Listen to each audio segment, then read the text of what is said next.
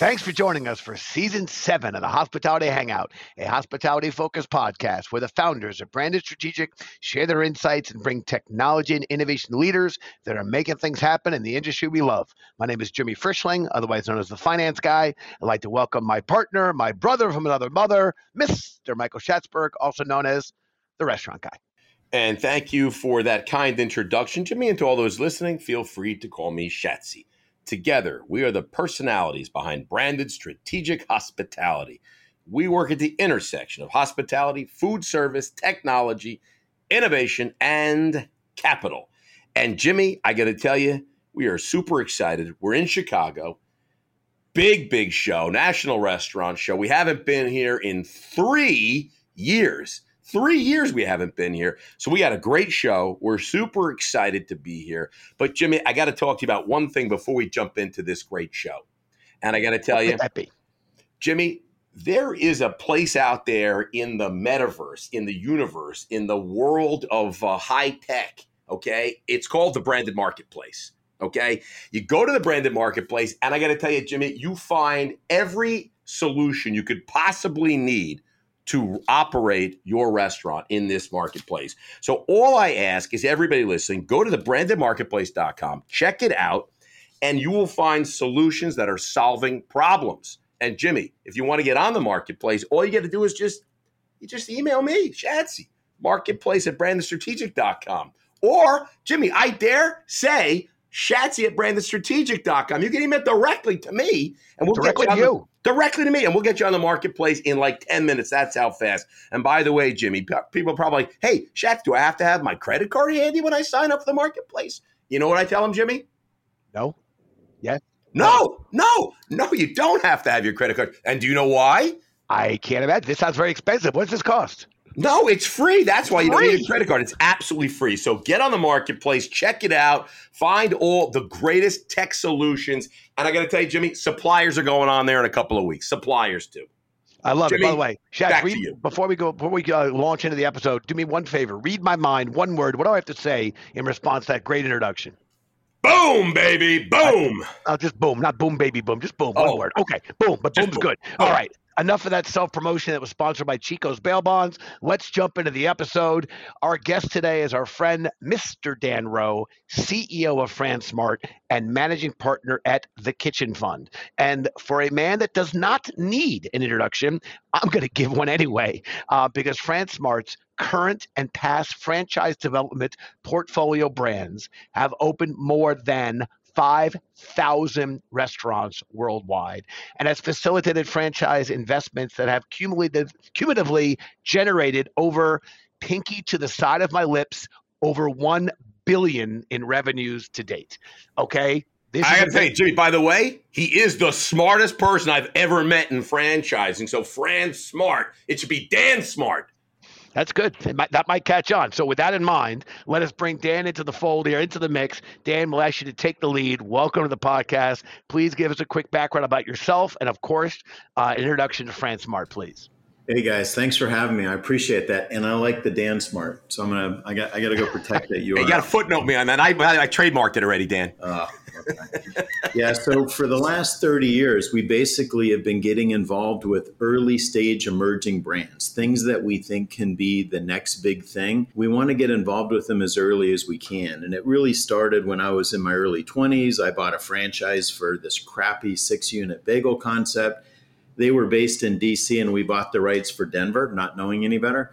Clear across the country, we're kind of on our own to figure it all out. And our stores were more successful than any of the stores in DC. And we helped grow that company from 6 stores to a couple hundred and then sold. One of my shops was right across from the first Chipotle. We tried talking him into franchising. I wasn't interested, but then we worked with Qdoba. So, it sort of kicked off this pattern of seeing these emerging brands. Every big chain started with one, and at an early stage, I got exposure to a couple of brands at the very nascent stages that were able to grow into the hundreds of millions.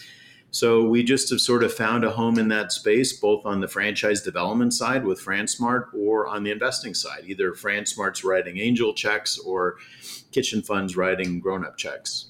That's awesome, Dan, and thanks for sharing that. Listen, before we take a deep dive, because I got to tell you, Jimmy, this guest, Dan, got a lot to talk about.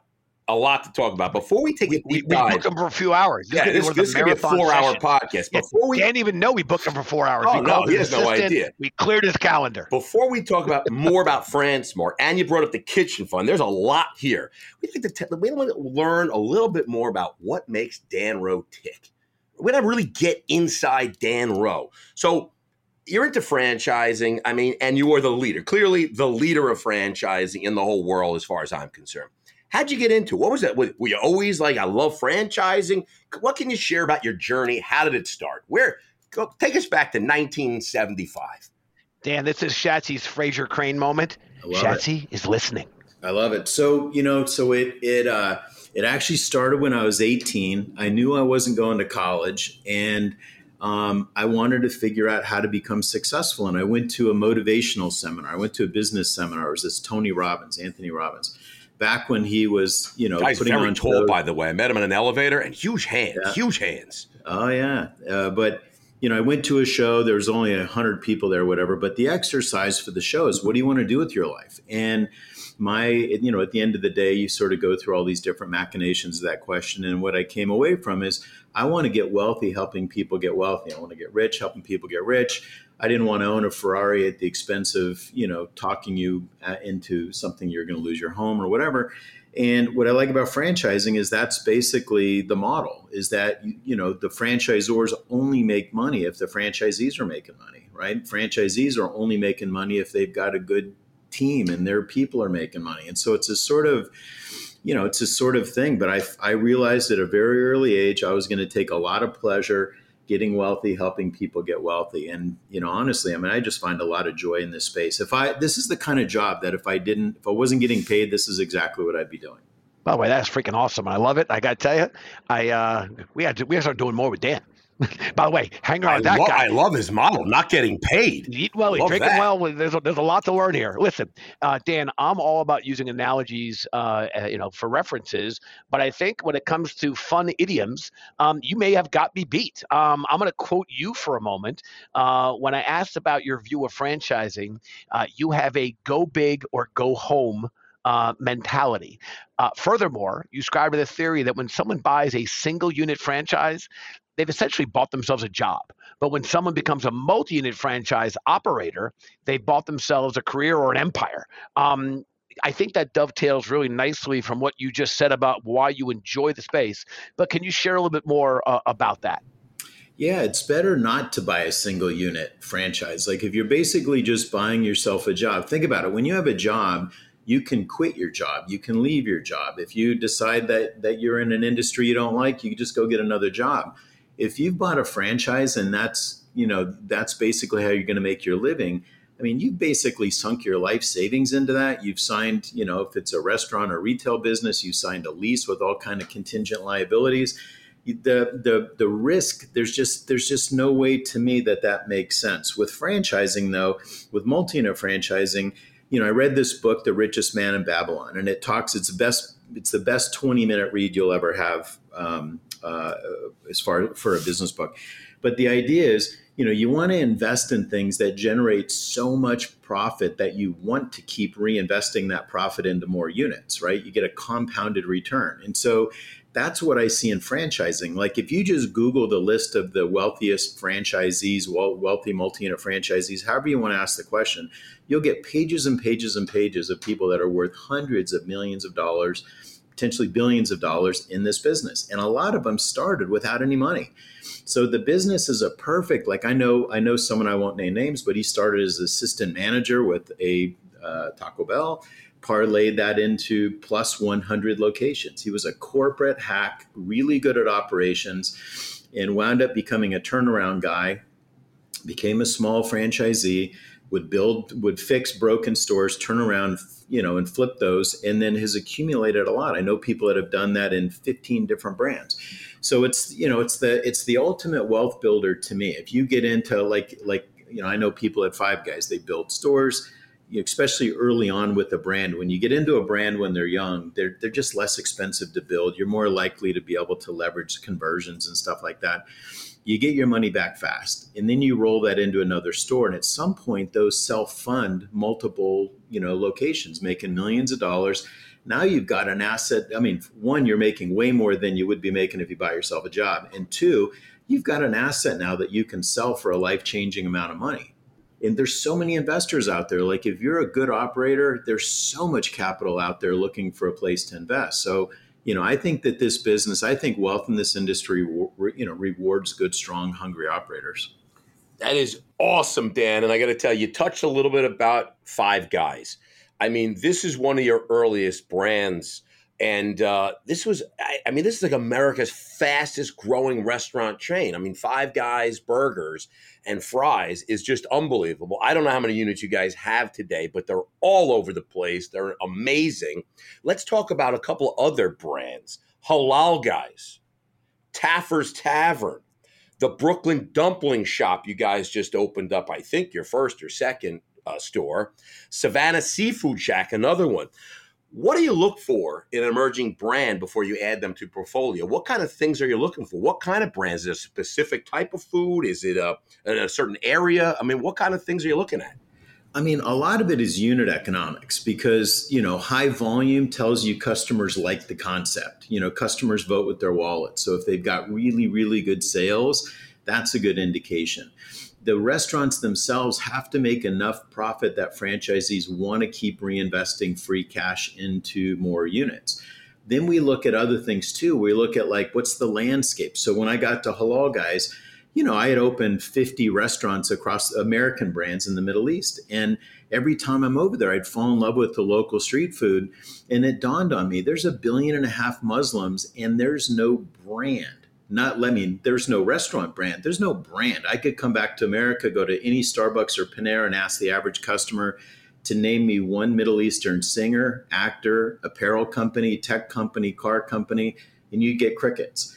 You've got 1.5 billion Muslims. The food's amazing. Middle Eastern food, Mediterranean food's amazing. And I just saw this. It's like, oh my God, I just sort of, there's a huge opportunity if somebody gets this right. And there's plenty of Middle Eastern restaurants making food for Middle Easterners. And we said, look, if you can take this Middle Eastern food and make it safe and approachable for the Starbucks crowd or the Panera crowd, you're going to have a monster on your hand. And so, that's exactly what we did. We make people feel really safe, really smart trying the food. And within only a couple of years, including COVID, that chain's already 100 units on its way to 500 units. And it's the fastest growing Middle Eastern restaurant concept in the world.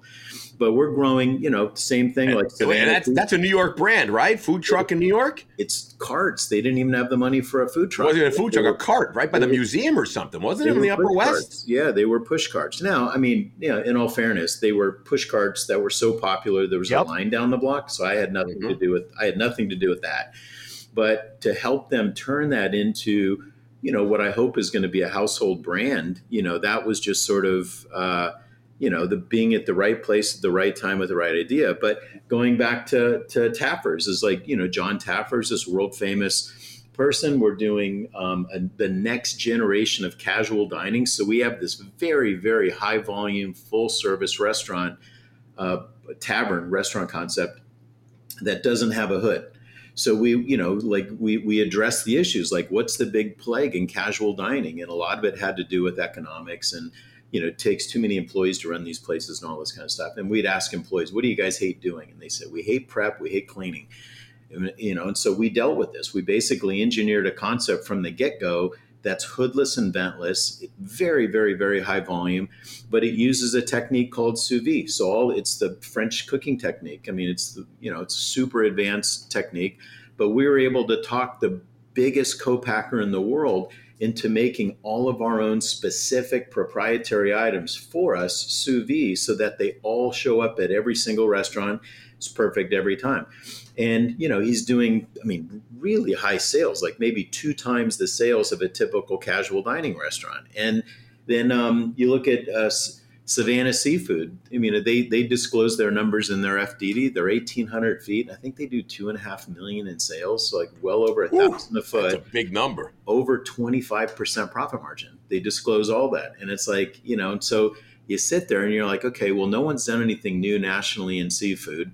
There's a concept that's from a cool place with unbelievable unit economics. And we just threw it out there. We threw it out to our network of franchisees, and we already have like 10 bites. 10 of our franchisees across the country that are looking for non-competing expansion vehicles like this. They basically really, really, really like this concept. So economics, we look for runway. We look for really authentic brands. I don't want a Me Too, like because a brand, because something's successful, I don't want to get in with someone who's jumping on a bandwagon. So I want authentic concepts with real soul. And, but mostly it's unit economics. And do we think we can grow up from a couple to a couple hundred? Is there room? Are you still early enough in the cycle that franchisees, like when I sold out of, I was a partner in a couple of Five Guys franchises. We sold at a very, very high multiple, much higher than the multiples are now. So, you want to get it going as big as you can, as fast as you can. Dan, I love all that. And I got to tell you, in case anyone takes a snippet out of this segment, Dan did not say he doesn't support the Me Too movement. That's not what he said. He said he doesn't want a Me Too brand. Just want to be clear. We don't want Dan misquoted on the episode. I want to stick with unit economics because as the finance guy of this dynamic duo, I'd like to think I know at least a little bit or two about investing, and especially about the importance of a small or emerging business being attractive enough to attract capital, to attract investors, to take the risks associated with high risk, high reward. You touched on the unit economics. Can you share a little bit more about the importance of unit economics and the role this plays in your decision-making, process? I think you really kind of nailed it with the Savannah Seafood Shack, but how much do you look into that and how important is that in your decision-making? Well, it's critical. So the unit economics have to be so much better that it'll get attention. It can't just be as good like when I was growing Five Guys, you're growing Halal Guys. The numbers can't just be as good as all the other players out there. They have to be a lot better. So, and look at a brand like Sweetgreen. I mean, Sweetgreen, for as small as they are, had a ridiculously high valuation because those stores cost $800,000 to open. They did, $3 million in sales with a 20% four-wall margin, a 75% four-wall ROI. So it's like, everyone in the world wants that. And then on our brands, like Five Guys or Halal Guys, the ROIs can be months, not years. So we're looking for brands. If we're going to get involved, it's got to be something with less than a 2-year payback. They have to have better than 50% ROI because we sell to people that already own Paneras or Five Guys or whatever, and they're not going to stop building those unless you have an economic, sort of an economic model that's so much more compelling that they want to jump in. Dan, I love that and appreciate it. And I love the fact that you're looking to get an ROI, not in years, as you just said, certainly within 2 years, but you're talking in some cases with the Halal Guys getting it done in months. And that is exceptional. I want to shift gears a little bit and jump into the Kitchen Fund. Much like the work we do at Branded, the Kitchen Fund is also offering both connected and supportive capital to restaurant brands as industry experts. What's new in the world of Kitchen Fund, and what role is technology playing at the Kitchen Fund in terms of your portfolio? It's the driver of, it's basically the driver of profit. So any and all tech tools to drive revenue, to lower costs, to basically make it easier to manage the restaurants, to optimize your labor, like it's a big deal. But, Kitchen Fund is bigger. Now we're on Kitchen Fund 2, so it's a bigger fund writing bigger checks. It's not dealing with, the super emerging brands. The last investment that we made was in the largest acai producer in the country, Sambazon.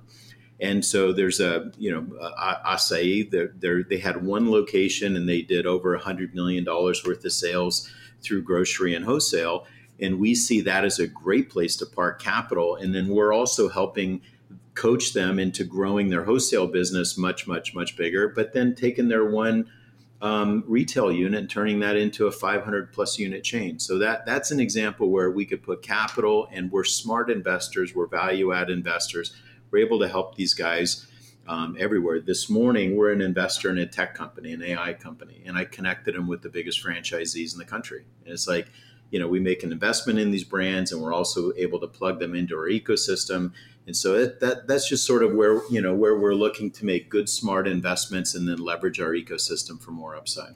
Love it. Love it. Listen, lastly, before we move on, when we think of the future of food service and what's the next trend to take over the industry, there was a lot of talk out there about NFTs and the metaverse. I mean, it reminds me of when we were talking about cloud kitchens and dark kitchens just a couple of years ago. Now everyone's talking about NFTs and the metaverse. And so let's just talk a little about NFTs and the metaverse and its role in hospitality. I know one of your brands, Halal Guys, we just talked about, which is, we love it here in New York. I mean, you walk by one of those Halal Guys, man, the smell is just, it's off the chain.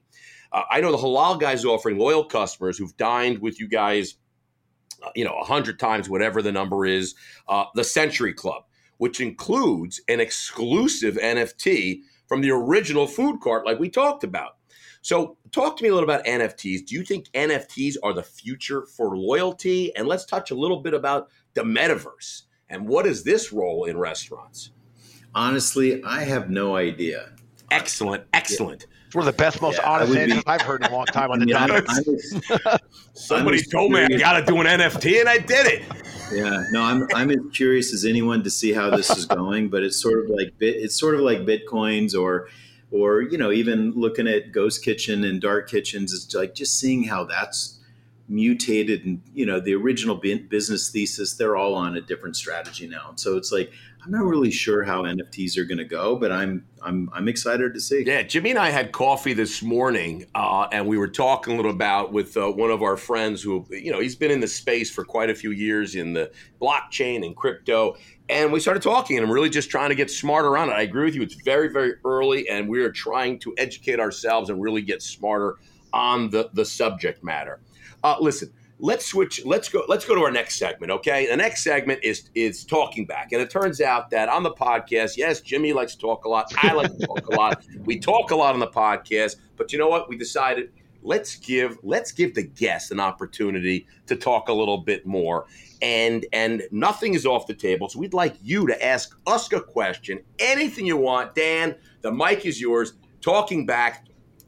What question you got for Jimmy and I? I want to hear from you guys, your sense of the trends in the next couple of years. I feel like I'm in a bubble. Like I just went to the food on demand for the first time, and I get there and it looks like you guys are 100 times more plugged into all things pop culture, restaurant culture, everything culture. And I want to hear from you guys. Like, what do you guys see is the next trend, and where do you think that I should be focusing my energy if I want to get out in front of the next trend fast? Ooh. A fantastic question. Wow. No, it is a good question. I mean, I'm going to take a first stab at it, Jimmy, because I know you like to always take in the anchor role, the better answer. But so I give the first answer, and then you massage to make it a far better answer. But I got to tell you, I mean, certainly we are curious about what we just talked about: NFTs, metaverse, blockchain. Payments is a very to me, it's a pain point for restaurant operators. If you look at a P&L and you say, well, outside of the COGS and the labor and of course the occupancy charges, really it's repairs and maintenance, and it's that whole credit card processing is a big line item for a lot of operators. So really, very curious to see how blockchain and crypto, et cetera, is going to start working its way through adoption into restaurants and customers being able to use that as a source of payment and really reduce a lot of the operational costs for operators, which can exceed, it could be 3.5%, 4% of your sales on that. So that's one area. And the other, area we continue to look at and explore is the cloud kitchen, the ghost kitchens, the smaller footprint of the restaurant being designed much more for the off-prem as that continues to grow. So really flipping things around from 70% seats and 30% back of the house. It's almost completely reversed, where it's 70% back of the house and almost no seats, with lots of opportunities to get food out. So continuing to look at things in that space. So those are just a couple of the areas that we're very excited about. Schatz, that was awesome. I feel like you just did your best Dennis Rodman and boxed me out. You talked about NFTs. Come on, you talked Jimmy. about you talked about NFTs, payments, repairs, and ghost kitchens, cloud kitchens. To Dan's question, that was the intro for you. That was the intro for you. You covered a lot. You covered a lot. You articulated better. I'll just touch on one thing, because I actually think, Schatz, those are some of the trends that are on our mind, and we're seeing. I'm going to play a little Donnie baseball. Sustainability, Jimmy. Oh, good. You even got that one in there. My answer with respect to more near term, but a change I expect to see. Back when I was a much younger man, we used to eat at home. My mom would cook food, and we eat, and you get what was served. And now my friends who have kids of a certain age, they're all ordering in from different apps, and while the meal might be at home, it's a very different experience. Expanding on the GK or the cloud kitchen space, I think a lot of restaurants are masking or somewhat hiding that they're testing this out and trying it.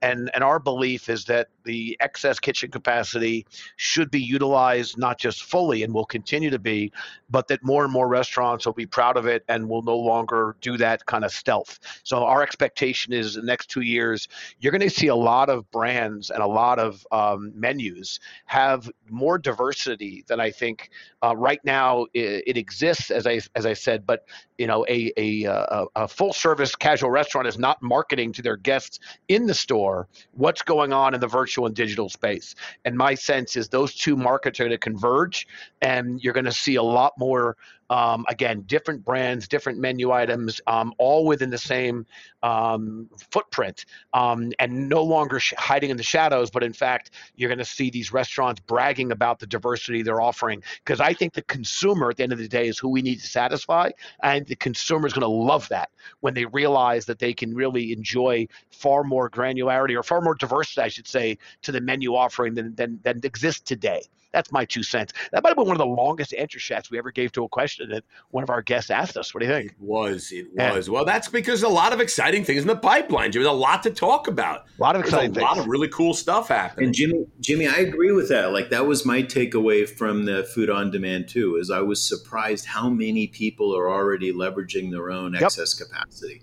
Yep, but really they're hiding it still. And that's not my domain, but to me, I think it's going to come out from behind the woodwork, come out of the woodwork, and people are going to be proud to have those brands in their stores, proud to have those items. Yeah.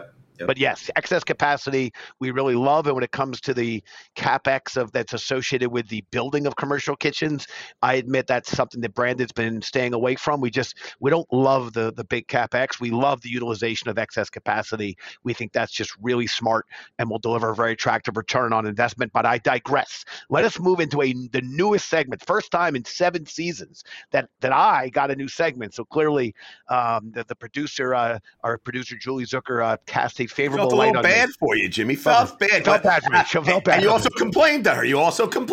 I was bribed her. Anyway, listen, I recently shared a restaurant story with a few members of our team.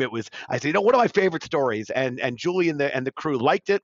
And they said, you know what, we should be asking our guests about funny story, their own funny and interesting story that maybe they had as a guest, or maybe they had as one of their own experiences. So rather than me kind of telling a story, but I got to tell you, I got a lot of them, but it's not about me. It's about our friend Dan Rowe. Dan, can you share a favorite restaurant moment about maybe one of your brands with our listeners?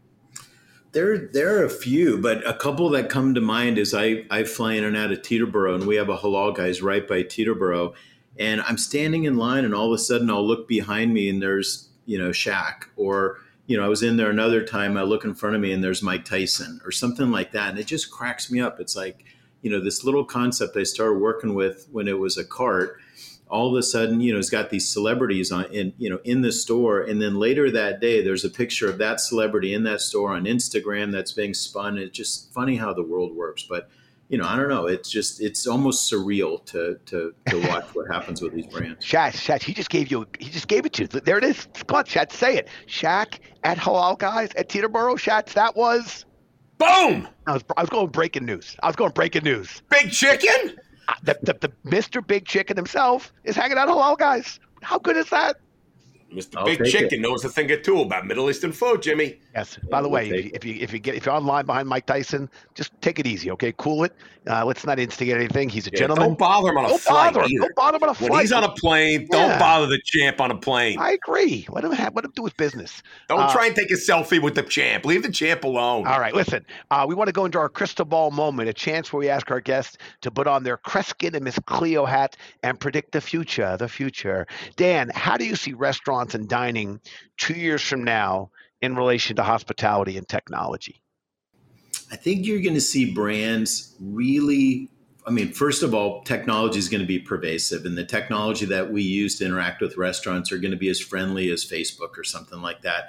Yes. But the other part is that a brand that survives needs to feed people when they want to be fed, where they want to be fed, and how they want to be fed. The whole original thesis for ghost kitchens and dark kitchens were that restaurants weren't good at off-premise or they weren't good at that stuff. And clearly that's changed in large part because of COVID. But I think nowadays, it's all about brand. People want a brand. They want it when they want it, where they want it, and how they want it. And the brands are going to figure that out. Look at what I just read about Famous Dave's and Applebee's doing drive-thrus. It's like, who would have thought? Who would have thought, right? Date night. Yeah, no, you're 100% right. What's up is down. What's in is out. What's black is white. I mean, it's everything is converging. I think Schatz is turning turtle. Schatz is turning turtle. Mary Poppins returns. Up is down, down is out. All right, listen, that's our show. We're all good. I mean, there's nothing left to cover. Oh, I'm kidding you, Schatz. I'm kidding. For the branded, we've got the greatest segment right now, Dan, and we are so excited to have you on it. The branded quickfire. And Dan, I'm going to ask you 5 lightning round questions. I don't want you to think too hard. Just first thing that comes into your mind, just blurt it out. Are you ready for the branded quickfire? Sure. Let me have it. Favorite Saturday Night Live skit? It's got to be Cowbells, Christopher Walken. I need more cowbell. It's a great one. Anything Walken does. Where are you getting dinner from tonight? Oh, my mom and sister are in town. Tonight we're going to Roy's in Scottsdale. Nice. Roy's, full service, yeah. Gotta love Roy's. Love Is that Roy's. over at the Marriott Desert Ridge? Exactly, right by the Marriott. Oh, that's our place, Jimmy. That's our place, baby. Yeah, Dad, tell him Schatz. Tell him you know Shatsy, and they'll say, who? What? What? Or they'll say, Shatsy, you can't eat here. All right, favorite food city in the world? Oh, I got 2, Mexico City and Rome. Nice. Winner. Tell you, I mean, those are winners. Favorite place to travel?